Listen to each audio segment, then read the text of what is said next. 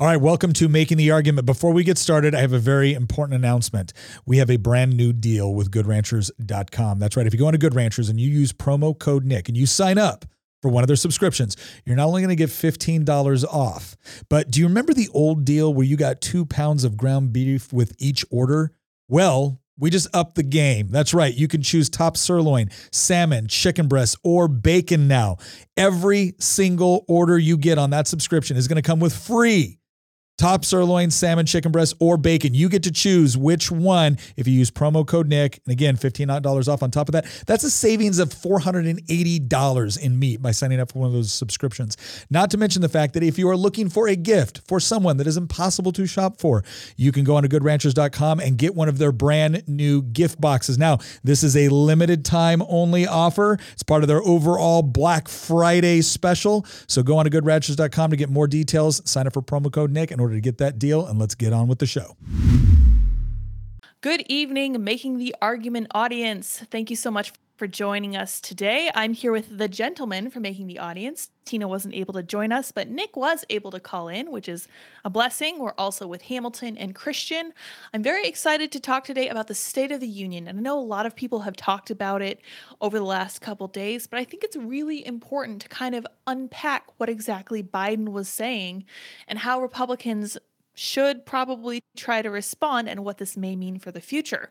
So I am excited to discuss all of his false claims. We're going to look at exactly where he went off the rails and kind of break down what he was trying to say. We'll discuss his poor actual speech performance. We'll talk about some of his specific lies.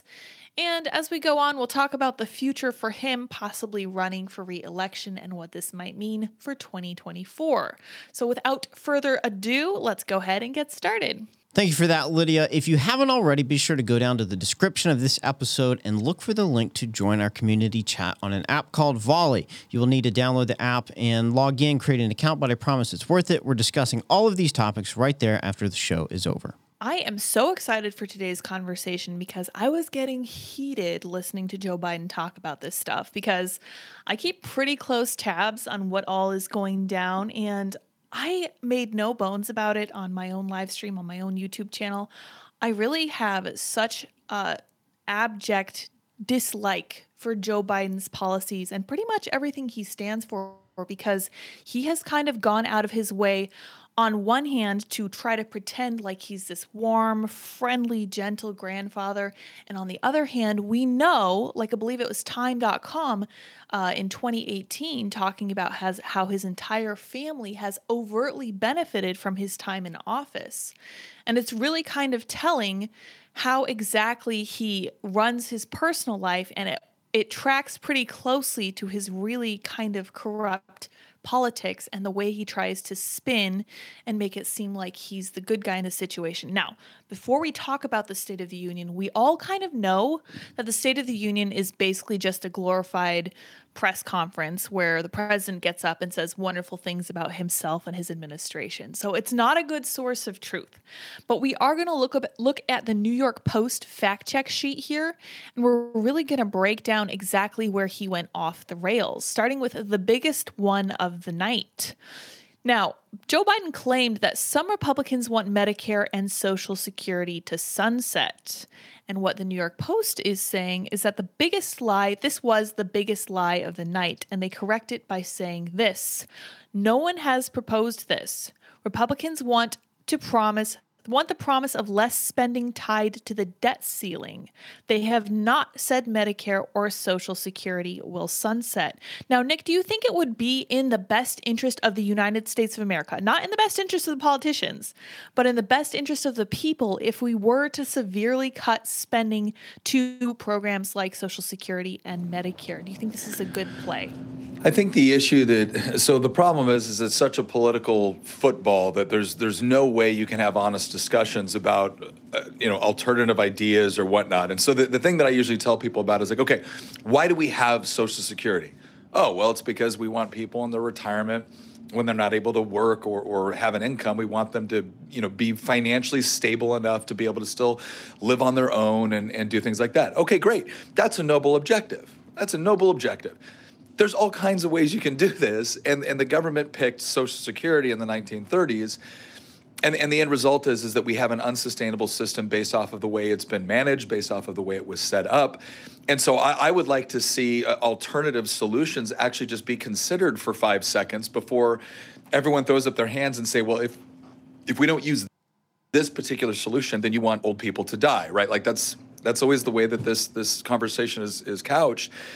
And what's, again, mind-numbingly stupid about it is that we can look at other countries that have chosen other pathways that have achieved far better results. And so I would like for it to stop being treated as if it's some sort of, sacred thing and the only possible way we could address old age retirement or old age insurance or however you want to categorize it. But we have to admit this has not been managed well. I mean, lo and behold, the government's not good at managing retirement plans or insurance or anything else of that nature. So the most important thing I think everyone needs to, and that I do think that you'd find some common ground on, is this notion of, okay, regardless of what we do, people were forced to pay into this for their entire lives, and they expect to be able to get the benefit they were promised. Right. And I think there is a way that you can actually make good on that promise while at the same time providing different pathways in the future so people can say, okay, I don't want to be a part of this government system. I would like a different option. And I would just like the freedom to be able to choose a different option that achieves the same end state. And I don't think I should be prevented from doing that. And I don't think I should be put in a position where I have to subsidize the option I haven't chosen. And once you start categorizing the argument that way about common objectives, but different approaches and more choice and freedom and opportunities within those choices, I think you have the groundwork for a good conversation. But unfortunately, right now, the moment you say anything about cutting funding for Social Security, all people hear is that thing that you paid in all your life, we're taking it from you. And they're right to feel that way. Right, they are justified in the fear and the concern associated with that, especially if they absolutely dependent on it as a core component of their income later on in life. But that's where the conversation has to start. And as far as what Biden is claiming, this is what happens every time a Republican even says anything about how poorly Social Security has been managed, the problems with respect to how it was set up fundamentally at the beginning, any particular alternatives or choices. They never come and attack the actual argument, which is, those things. They always create a straw man, and the straw man is you want grandpa and grandma to die, right? And then they just bludgeon you with that repeatedly, and the media, dutifully shows up to repeat that narrative without ever asking, important underlying questions. And of course, the only solution they have for Social Security is, well, we got to raise taxes on rich people. Like, okay, well, if you're not actually addressing the fundamental problems that we have within Social Security and the way it's structured and the way it operates, well, then just taking more money from a certain group of people and putting it into the fund isn't going to get you there, because it's just it might prolong it out more, but you're still on a pathway to destruction eventually. So that was kind of a long explanation, but I think that's the way that we have to address it if we want to have a meaningful dialogue about it. Nick, that's a great response. Nick, I've got one more question for you, Nick. How is the debate on Social Security different on the federal level compared to what's currently taking place in Virginia? I'm sure this has been a topic of conversation while you've been in Richmond. So to be honest, we haven't had a great deal of talk about, what's gone on in the State of the Union or Social Security. What we've talked a lot about in Richmond does have to do with tax policy and, people being able to benefit from the economy. And again, anytime we try to cut taxes, the automatic argument from the other side is you just want to give a, tax cut to the rich. And then we'll say, okay, well, what's your proposal? Well, they either want more government spending, right? And they call it investment. They never call it government spending. They want more investment. Or they want something they call tax cuts, but they want the tax cuts to go to people that are actually not, that are they end up being net beneficiaries of government payouts. So, for instance, they'll advocate for a tax cut to someone that is not paying net taxes on the whole. And you look at that like, okay, well, that's just more government spending. Like, you get that, right? It's just more redistribution. You haven't actually created a better tax structure. You've just picked people that you want to win within the economy, and then you've given them more money. That's it. And so that's part of the problem that we have with it, and that's part of a larger narrative when we do talk about some of these other programs. It's this idea that the government is turning things that were supposed to be entitlement, which again, an entitlement program is I contribute and then I get something out of it. And more, they're just turning these things into additional redistribution and welfare programs, and poorly run ones at that. But the moment we say this is poorly run, there has to be a change, we never get an argument back that says, no, it isn't, it's fabulously run. Or, no, it isn't, we don't have to do anything about it. It's perfect the way it is. We don't get that. What we get is you don't care about people. You just want rich people to have more money, and which is fascinating too, because if you look at the voter demographics, Manhattan is you want to talk about a bunch of wealth. Who do they vote for, right? They don't vote for us. Yep. They vote for Democrats. So it's just a ridiculous argument, but that's the closest that we've seen with respect to what's going on in Richmond right now in that larger debate. I want to make sure I've got this right before we move on to the next point, Nick. What you're saying is that the Democrats are proposing to lower taxes on individuals who pull more money out of the system than they are even putting in currently. That's typically what ends up happening, especially at the federal level, because what most people don't realize is that before you're a net payer of federal income taxes, you have to be making somewhere in the neighborhood of about $75,000 a year before you're a net, payer to federal income taxes.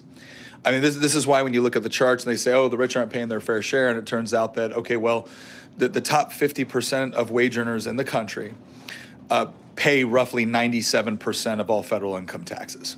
And then if you look at all the other additional taxes that are paid on top of that with respect to corporate taxes and things like that, again, that's all taking from that cut of the upper 50%. We have one of the most progressive tax systems in the world, and yet we still have to combat a narrative which is on its face just blatantly false. And so, but it sounds good from a narrative component because you're always picking somebody that we already feel sympathetic to, right? The person that is maybe down on their luck, the single mother, the elderly person that needs to be able to pay for medicine and food, and all, we're all sympathetic to those people. The difference is what's the best way to address it. Well, we'll look at the current government programs, or we'll look at the current tax structure, and we'll say, okay, the only way you can pay for all the things you want right now is you have to have economic growth. In order to have positive economic growth, you actually have to have a system where we reward success instead of punishing it. High taxes, high regulations punishes success, punishes risk, punishes entrepreneurship, punishes investment. You can't have that and get the growth you need to pay for all the things that you want. And the attitude coming back to us is, this isn't about money, this is about people. Okay, well, if you care about the people, you're probably going to need the resources to be able to take care of the people. And so that's the frustrating component of this narrative and the nature of the debate that we find ourselves in, is we say this is a bad system, this would be a better one. They say you're a bad person, we're a better one. Yeah, for sure. Yeah, that is a really interesting conversation. And Nick, you have such great insight on that. Now, on that note, the next claim I think we're going to look at, we're going to kind of jump around on our little graphic here. And maybe Christian can weigh in a little bit on this, and certainly Nick can. President Biden claimed because no billionaire should pay a lower tax rate than a school teacher or firefighter. Now, as Nick just said, these people who tend to make less than $75,000 a year tend to get more out of the system than they put in. And this is actually something that just clicked for me because I never owed in taxes until I earned over a certain amount of money. Thank goodness I was very blessed, but then when my taxes came in, I was like, wow, I owed a lot more money than I realized. Now, they say what the truth is here is that the White House claimed in a fact sheet that in a typical year, billionaires pay an average tax rate of just 8%. They go on to get to that number. The White House includes unsold stock owned by the 400 wealthiest families as, quote, income, close quote. They would pay taxes on it if they sold it. Independent tax analysis shows that the wealthiest pay 22 to 25% a year in income taxes, not lower than a school teacher or a firefighter who pay much less. The rich paid a whopping 42.3% of all federal income taxes last year. And this is something that I wish that more people in general knew. I mean, independents, Republicans, as a way to combat some of these talking points from the left about how little the rich pay in taxes. And just to tie back into our last point, Nick, you were mentioning that wealthy people tend to vote Democratic. And before the 2020 election, I was looking over a lot of this conversation about how Democrats actually have a huge issue connecting with working class people. And specifically, actually, they mentioned working class Black men and certainly white men as well. But what's happened to the Democratic Party that they never seem willing to admit is that they are now the party of the wine cave and all of this other various wealthy, high living billionaires and millionaires and these huge donors. So when they say things like, oh, you just want tax cuts for the wealthy, that's because they're operating under the assumption that the GOP is still the party of the wealthy, bankrolled by like the Koch brothers and a lot of these big business people. And that's certainly not the case anymore, and definitely something that needs to be addressed. So, Nick, how do you think we compassionately and forthrightly make the case that America is great because people have the opportunity to get wealthy? I feel like here we're kind of making the case for capitalism, which really isn't something that we should need to do, but unfortunately, with the state of our politics, something that we have to do. How can we say people deserve to get rich, and you should too? That was the American dream. I had a room full of students in my classroom, in my office the other day, coming and visiting the Capitol, and they wanted to talk about issues. And I was explaining to them some of the issues that we have with government debt and why we can't pay for some of the programs that they'd like to see expanded. And this one girl asked me a great question. She goes, well, how do we, she goes, I don't have the money to pay, all of this down, and the richest 1% are not giving it up. So how do we do this? And I said, that's an interesting question. I said, let me ask you something. When you talk about the richest 1%, right, first thing you've got to realize is that if we literally if we drove up to their house with guns right now, confiscated their entire property, right, like everything they own, like their socks, right, and we sold it all off, we would only pay for, probably several months of government spending, right? And that would be it. Like all the wealth that had been created, all the factories, everything like that we had sold off, that's gone now, right? You don't have the revenue from that. And that's all you did. I said, so the problem is not, and I'm suggesting the problem is not where you think it is, not to mention the fact that where do you think those people, richest 1%, 10%, whatever it is, where do you think they have their wealth? And it was funny because like these kids start saying, oh, it's probably like an offshore accounts, or it's in protected accounts, or it's, they've got it somewhere where it can't be taxed. And I said, actually, no, that's not the case. The vast majority of their wealth is actually in businesses. It's actually invested in stocks, in bonds, in the various things that we all use to start businesses. Is if you were going to go start a business right now of any size, or if you're going to expand your business, you're either going to go to a bank or a fund in order to get investment money. That's where you're getting it, right? You're relying upon that money that is available to you in order to be able to take out these loans, start a business, and do what you need to do. I said, so you tax all that, you take it away, you give it to politicians. Do you think that's going to be a better approach? Not to mention the fact that what have you done to the incentive structure now? You're killing investment, you're killing risk, and you need all of those things in order to have a thriving economy where more people can actually elevate themselves up to the economic station that they want. Now, I just explained that fairly quickly. Right, but that is a lot more difficult explanation to put on a bumper sticker than rich people bad, because look, that person's got a yacht and you don't, and you work really hard, and that person just bangs away on a computer a couple hours a day or whatnot. And so part of this is a larger explanation to people that would like to have the comment. But there's a couple different ways I think we should approach this. One, Thomas Sowell does an excellent job of when we say things like the top 1%, the bottom 10%, the whatever. He goes, we're talking about these brackets as if it's the same people in these brackets for their entire life, as if there's some designated bottom 20% or some designated top 20%. He goes, what happens is when you actually follow flesh and blood people throughout their lives, here's what you discover. 70% of them start off on the bottom 20%. And then they make it to the top 20% by the, once they're in their like 50s, 40s, 50s, et cetera.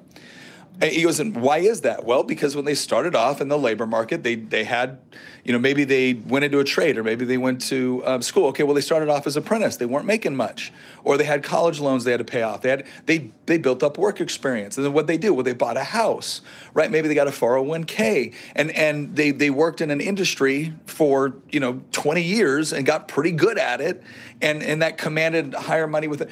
And so by the end of the time that, now that they're in their 50s or 60s, now you have someone that's actually accumulated a lot of wealth. The real question is why are there some people that never move up and down the income bracket? And typically within the United States, it can usually be chalked up to one of two things. Either things beyond someone's control, maybe they had like massive medical bills, or maybe they got harmed in such a way or hurt to where they weren't able to continue to work, or there was some other, things like, so catastrophe, right? The unforeseen. And then a lot of other is they either just chose not to because they didn't think it was worth their time or their effort or their energy, right? They legitimately said, I am happy making this much and I don't particularly want to buy a house and I'm going to rent, and like they did that, or they made really bad decisions. And so the question in all of this is, okay, well, do we want a system that incentivizes good decisions, or do we want a system which incentivizes bad decisions? Because if every time you make a good decision, there's a politician showing up to take something from you in order to give it to somebody else, not because they actually understand why this other person is in the condition that they are, but just simply because you have more, they have less, I'm going to take from you. You actually encourage both people to not work in that situation. You encourage them both not to work, both not to invest. Because one person you've punished for doing all of those things, and the other person you've rewarded for doing the opposite. And both of them have learned the lesson that it really doesn't matter. Well, Nick, what you're forgetting is that the best system is the system that makes it easier for me to get elected. So if I go out there and I tell people what I think they want to hear in order to get 50.01% of them to vote for me in the next election, that way I'm in charge and then I can, impose whatever sort of policies I want. Well, then so be it. I really do think that, I've talked about this before in previous episodes, but this is why our founding fathers were worried about mob mentality at the ballot box. They wanted a system of checks and balances. That way you could not have demagogues come along and promise people certain things at the expense of other people in order to get elected. Because one of the things that our founding fathers did is that they studied history quite a lot. And they found out that when you set up pure democratic societies with no form of checks and balances, and the only thing that decides whether or not a policy gets imposed is whether or not you can convince 50.01% of the population at any given point in time to support that policy, even if that policy ends up destroying that 50.01% of the population. And I think that one of the things that separates many Democratic politicians from their Republican counterparts is that basically Democrats play to win, and a lot of Republicans simply play to not lose. And for Democrats, play to win means promise people the moon even if you physically can't deliver. And then when you can't deliver, you use the lack of delivery in order to justify in the next election cycle why you need to be voted back in again, or why your successor needs to be voted in. Go ahead. To that point, I have seen delegates that I came into the General Assembly with get up almost every year and talk about how horrible it is in their districts. And it's, I swear one of these times I'm going to get up and be like, gosh, I really feel bad for your constituents. Have they tried voting for Democrats yet? Oh, that's all they've done. Like, you've been here for 8 years and you continually talk about how crappy it is in your district, how dangerous it is, how violent it is, how poor it is. It's like, well, clearly electing you didn't help, right? And I don't mean that to be just flippant. It's this idea that, and I think Christian was alluding to this, it's not as if they institute their policies, things get worse, and then people make the connection that, oh, that policy is why this got worse, and so therefore I should change course. Getting worse is actually better for the people that are advocating those policies in many ways, because if you're in a situation where you had your business wiped out or you were already struggling economically, and now here's somebody that's saying, I'm going to be the one to help you, and they're not only saying, I'm going to be the one to help you, but they've given you a bad guy, right? They've given you a reason why any of the problems that you're facing are not your fault. They're somebody else's fault. and this person is now going to be your champion. And oh, by the way, when they go and they take from that person and they give it to you, you shouldn't feel like you're getting charity. No. You're just getting what's rightfully owed to you. And oh, by the way, that's noble because you took it from somebody that was, mean and just a fat cat. And so it perpetuates this mindset of us against them. And who's us? Us is whoever's being promised whatever from the government. And who's them? Them is whoever has more, right? We're not even going to ask questions on why they have more, right? We could actually agree that if somebody has more because they set up a fake fund like Bernie Madoff and ripped off a bunch of people, not only do we want to take that person's stuff, we want to put them in jail. Like, we could agree on that. But they don't ask that question. It's not, why does this person have more? It's, they have more, take it. And it's never the question of, why does someone else have less? Is it because they chose a career field or an option that, quite frankly, they might find very fulfilling, but is never going to be one that makes a lot of money? Is it because that instead of actually paying attention in school, they decided that, I don't really care and I'm going to do my own thing and I'm going to do drugs, right? Like it's, and again, I don't say any of this to be mean or flippant, but I'm saying that when you're just looking at quintiles, right? 20% here, 1% there, 10% there. And you're not actually looking at the people and the individual stories that occupy those quintiles, and you're just making these judgments. Well, that's very easy for politicians to do and exploit, but ultimately it creates a very, very disastrous system with perverse incentives. And when we talk about things like taxes, and when Biden throws this stuff out there, he knows what he's saying is a lie. And probably the best representation of this was somebody actually went around and they had tax code information. They had the data, and they did man on the street interviews in New York City. And they asked just random people, do you think the rich pay their fair share? And almost every immediate response was, oh, hell no. Right? And almost hell. And they said, okay, well, what do you think would be a good percentage for the rich to pay in taxes? They said, oh, like at least 15 or 20%.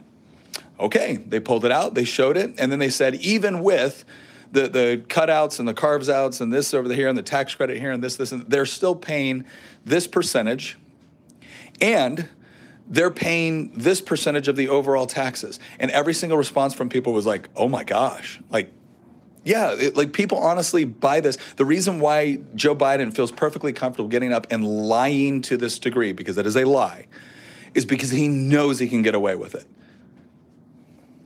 It reminds me of the conversation that Elon had with the Babylon Bee on one of their podcasts, where he was talking about how, people will make the comment that he's the richest man in the world, but then he said that, hundreds of thousands of people decided that Tesla was a valuable stock for them to invest in, and he happens to own, I think, 20% of the company.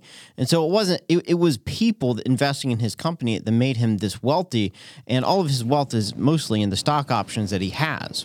Mm-hmm. Well, this was actually an example I used for the students I was talking to. I said, when you talk about Elon Musk being the richest man, that doesn't mean he's got a vault full of gold that he's hoarding, right? He just happens to own most of the stock in Tesla because he started the company. And people have voluntarily invested in it. I said, okay, you guys all have smartphones, right?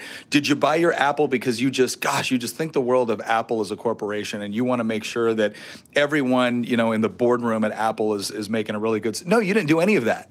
You don't care what they make. You bought an iPhone because it benefited you. That's why you bought it. Well, guess what? When a billion other people make the same decision, the people making that product and service are going to do well financially. And guess what? You want them to, because people that are doing a good job of providing the things that you want to make your life better are the sort of people that you want to encourage to keep doing that. And you didn't even have to think about any of that. You just had to pick the product that you like the best and go and get it. And the people that did it right benefited. And the people that didn't do it very well went out of business. Now, the person that went out of business because they didn't do a good job making what you wanted, that doesn't make them bad. That doesn't make them evil. It just means they weren't good at that particular task and they should find a different one. It also doesn't make you bad or mean because you chose not to buy their product. And it sure as heck doesn't make the person that provided the product you wanted a bad person because they succeeded at doing what you wanted. Right? It's so simple when we actually break it down in these kind of easy to understand transactional terms between free people just making choices based off of their own preferences. But instead, politicians live off of, they depend upon a society where we can quickly identify, otherize, and marginalize. And that's what's really scary about this. Yeah, that's a great point. And I think one of the most interesting things is that I think it's Ben Shapiro who talks about the three main things that you need to succeed in life, and that's to graduate high school, get a job, and not have children until you're married. And I think about that often because I'm like, these things are so simple, but so many people, it seems to elude them entirely that this is what it takes to succeed in our great country.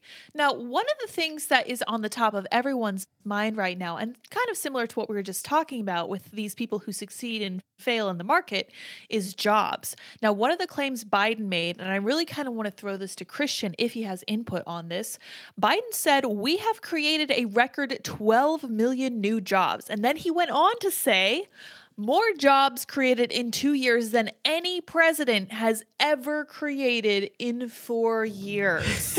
Hey, real quick before you do that, I want to show you how stupid this is. Where's Gina? Oh, boy. All right, real quick. I'm in the hall right now with my legislative aide.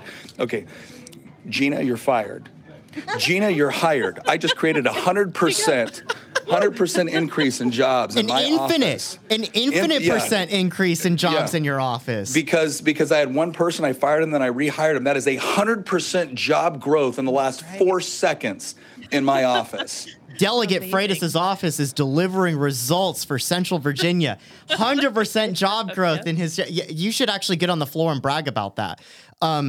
No, Lydia, I've got a simple 3-step plan for any politician to rapidly grow the economy, especially when it comes to job growth. Step 1, shut down the entire economy and fire everybody from their jobs. Step 2, reopen the economy and allow some people, some, not all, to reclaim those jobs that they lost. Step 3, stand in front of Congress in the State of the Union address and claim that you have established, quote unquote, record job growth, because that is exactly what Joe Biden has done over the last 2 years.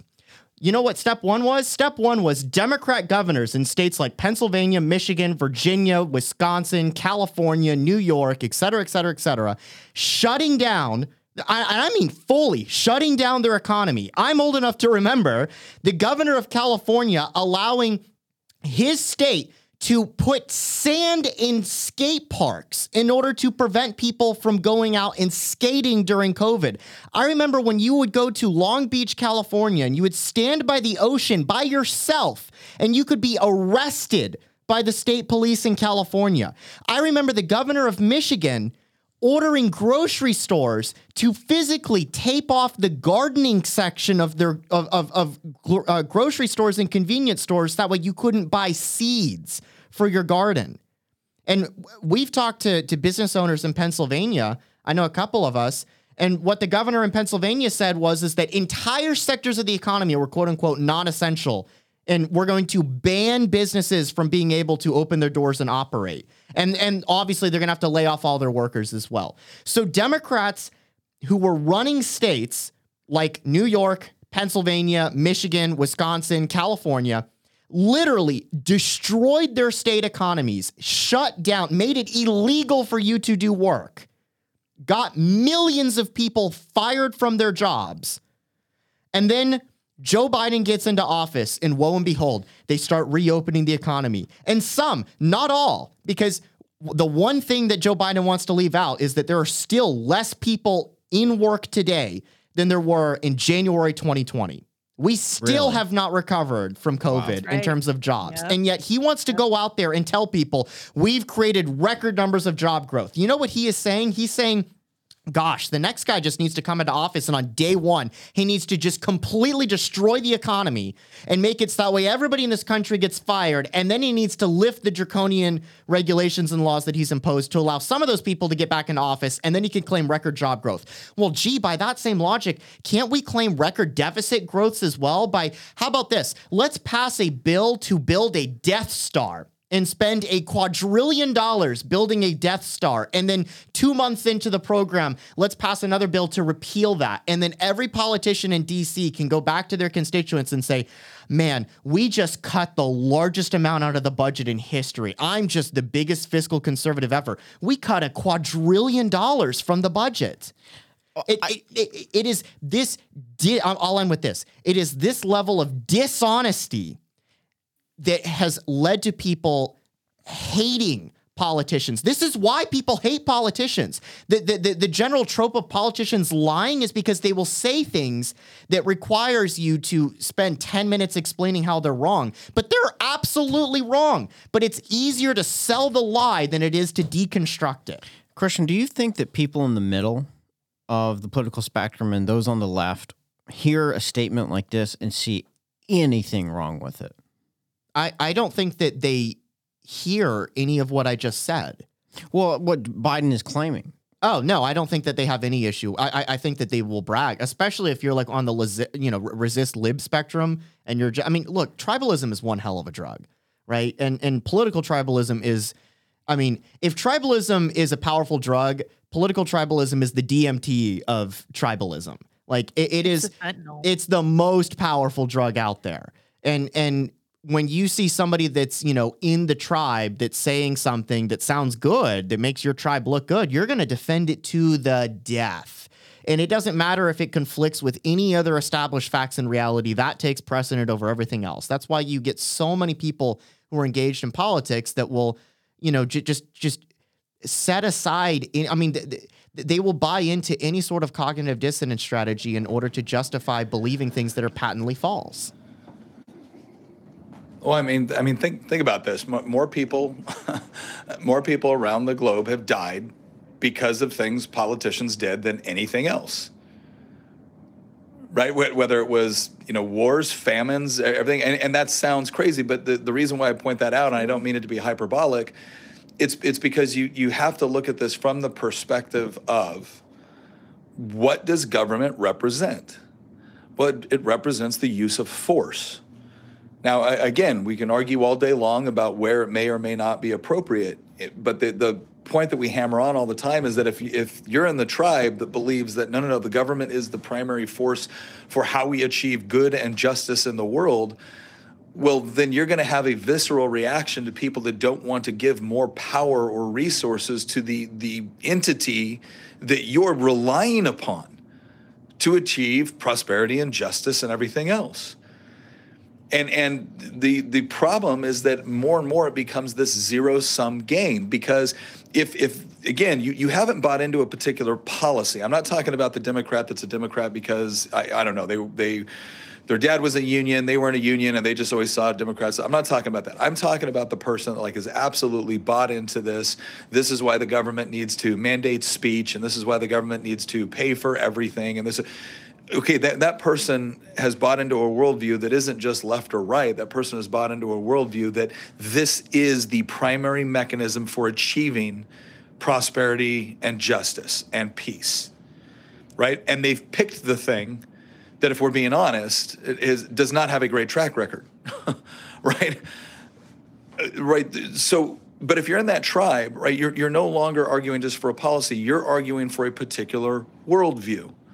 And anybody outside of that worldview is not standing against your government policy. They're standing against the mechanism you use to achieve justice. If this is sounding more and more to you like a religious conviction, it's because it does take on that particular approach. Someone like me looks at government ultimately as something that at best is kind of a necessary evil. And people say, oh, so you're calling the government. No, what I'm saying is that it's unfortunate that there are things that we can't just do through voluntary cooperation, or that we have difficulty doing through voluntary cooperation. Wouldn't it be better if we lived in a world where everyone just said, hey, look, I'm going to respect you, and I'm going to respect your rights and your wishes, and you're going to respect mine. And when we agree, we'll cooperate. And when we disagree, we'll leave each other alone. That would be wonderful. I think that would be preferable. And in such a world, it's hard to imagine why you would really need a bunch of force and coercion, because that's what government represents, force and coercion. But if you're going to accept that, okay, there's some necessity for the military or for law enforcement or what, okay, great, fine. But the argument that I would make is, okay, understand what you're doing though. You're relying on force and coercion now to try to achieve things.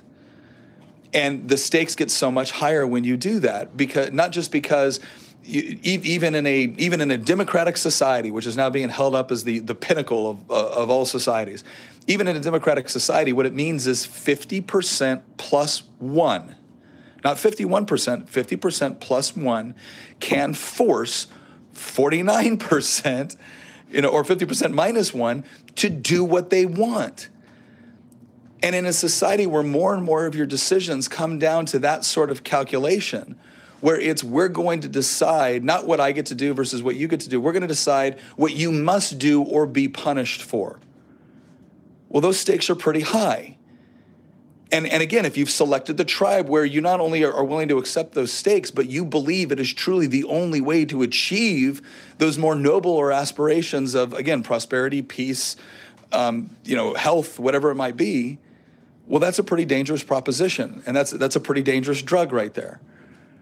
And that's where I think we find ourselves on. I think this has become less and less, Democrat, Republican, and it's become more of this idea of the state versus the individual. And by the individual, I don't just mean like one person. I mean the individual as that person, that member of the family, that member of the community. And so that's where I think that's the only thing that I can use to kind of reconcile when I look at someone. I say, but your policy has produced horrible results. Yeah, because it didn't have enough money, or it didn't have enough time to work, or it didn't have enough resources, or because evil people like you stood in the way of it working. Right. But then when we point out, well, wait a second, but this other thing that we try seems to be working really well. Well, it's working well for those people, but what about these people? It's like, wait a second. Why is it when you're judging my system, or the system I'm advocating for, perfection is required or it's not good enough? But in your system, it can fail everybody, or it can fail the vast majority of people time and time again. And it's only because you haven't had enough time, resources, or power. At some point, I'm going to look at you like you have a metaphysical commitment to what you're arguing on something that should not be metaphysics. But they're committed to it. And I think it becomes a core part of their identity. I think that's a great summary, Nick. I think you're right on the money for sure. And that's a really concise evaluation of where these people are coming from. Speaking of the power of the state, I'm going to point us in the direction of one more claim that Joe Biden made that really rankled me personally. And then we can start trying to think about wrapping up here, or whenever we're ready. So Joe Biden said, in the midst of the COVID crisis, when schools were closed, let's also recognize how far we've come. And I'm going to deviate a little bit from the sheet here just to rant for a moment, because we know that COVID virus molecules, little spike protein guys that we saw everywhere, were not standing in front of school doors saying children cannot come here. They were not closing churches or places of business. The actual germ cells were not raiding people's homes when they were literally just trying to sell their own products on Facebook Live from the comfort of their own living room, putting no one else at risk. The American government did this to us. And the fact that Joe Biden is standing there and taking credit for the fact that he decided to lift the boot off our necks is honestly gross to me. And you guys are welcome to weigh in on this as well. But the sheet says, what does it say? They were closed for far too long because teachers' unions were allowed to dictate government policies. And Biden's response to the education crisis was not more charter schools, not a focus on the fundamentals, but more money. And I would add a focus on critical race theory. All of this, so gross. What do you think about that, Nick? Preach. No, that was great. I think it's funny now that, especially now that they're realizing that some of their policies, had adverse effects or were counterproductive or, certainly didn't produce the results they claimed it was. Now they're treating it as if all something that just like happened to us. Like, no. Right. No. A lot of the damage that was done was more about your response to the crisis than it was the crisis. And you get to own that now, but they never do, right? It's because, well, who could have known? I don't know, probably the millions of people that were saying this was not a good idea. Right. Those people should at least get, I don't know, maybe some credit for being right and being a little bit skeptical, maybe just a little bit, but nope. Those people are still considered the bad guys in all of this.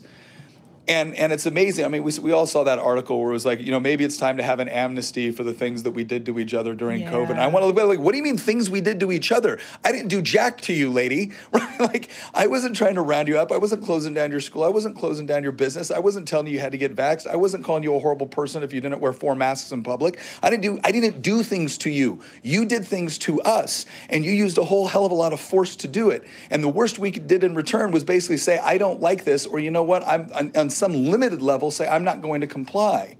So there is no amnesty required for the people that didn't actually perpetrate the aggression and the force. So but no, I totally agree with you.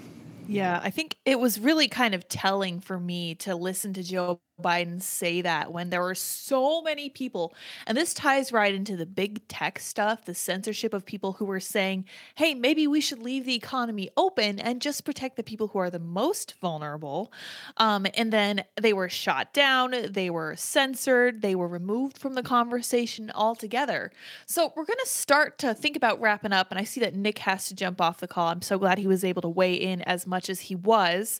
But I wanted to point out a voter panel that the Daily Mail put together for us.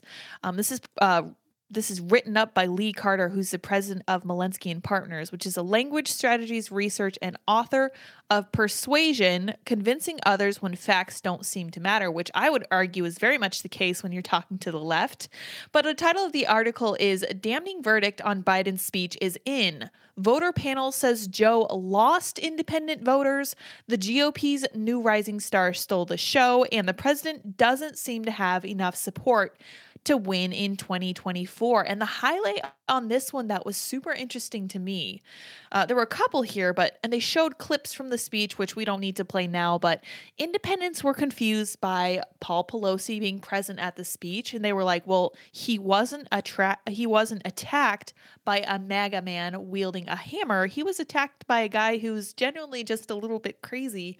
And the other thing that independents were not persuaded by was the argument about January 6th, which I think is an indicator that he has truly lost independence, because what Joe Biden has done is just broadly be the most divisive president I've ever really seen.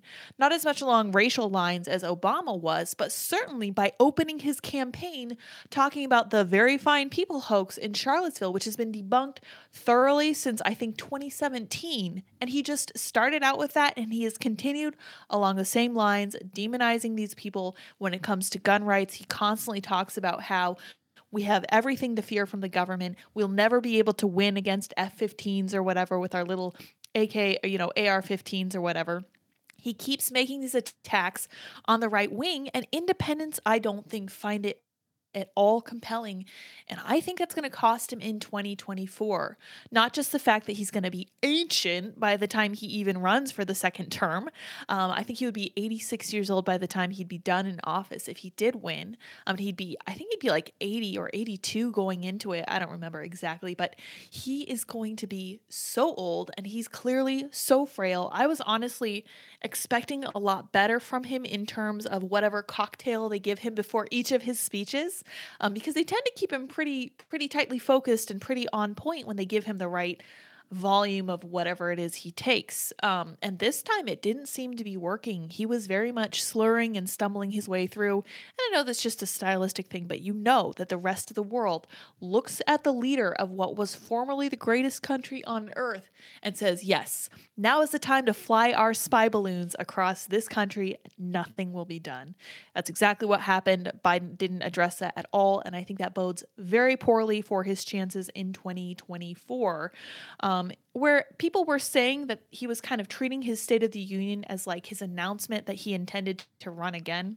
I don't think it's going to work out. And especially since he appears to have lost the independent vote that he really relied on in 2020. But we will have to see what happens. I personally don't make predictions anymore. I made a lot of predictions going into 2020 that all tended to fall flat. I was right about a couple things, but I just tend to kind of say we're just going to see where this ends up. We can really hope that a really strong, really America First Republican gets into office and starts to solve a lot of these problems. That would make everything better for us. And I will say, as we close too, that I don't think the people who were listening to the State of the Union and listening to Joe Biden talk about how great everything was were truly convinced, because we're going to the store.